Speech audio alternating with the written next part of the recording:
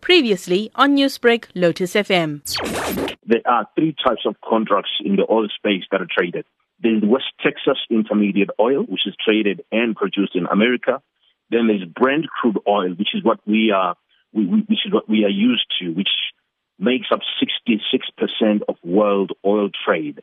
And then there's the oil that comes from Dubai and Oman, which makes up the difference. So the oil category that fell below zero yesterday was the West Texas Instrument, which is the intermediate delivery oil, which was for delivery over yesterday. So the futures contract there came to a date when people had to receive actual physical oil.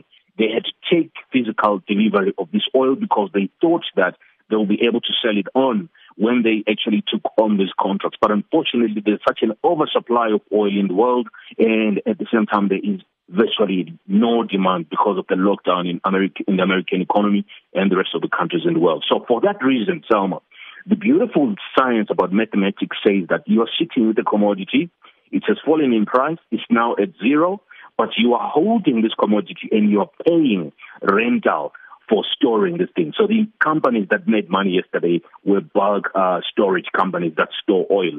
Now, that's something that's never happened before, has it, Owen? No, it's not happened before for both the WTI oil price as well as the Brent crude oil price. I mean, it's trading the way it has been traded in about 18 years. The Brent crude oil that we know is trading its 18-year lows, and I think it will continue to trade softer as long as global markets continue to be softer.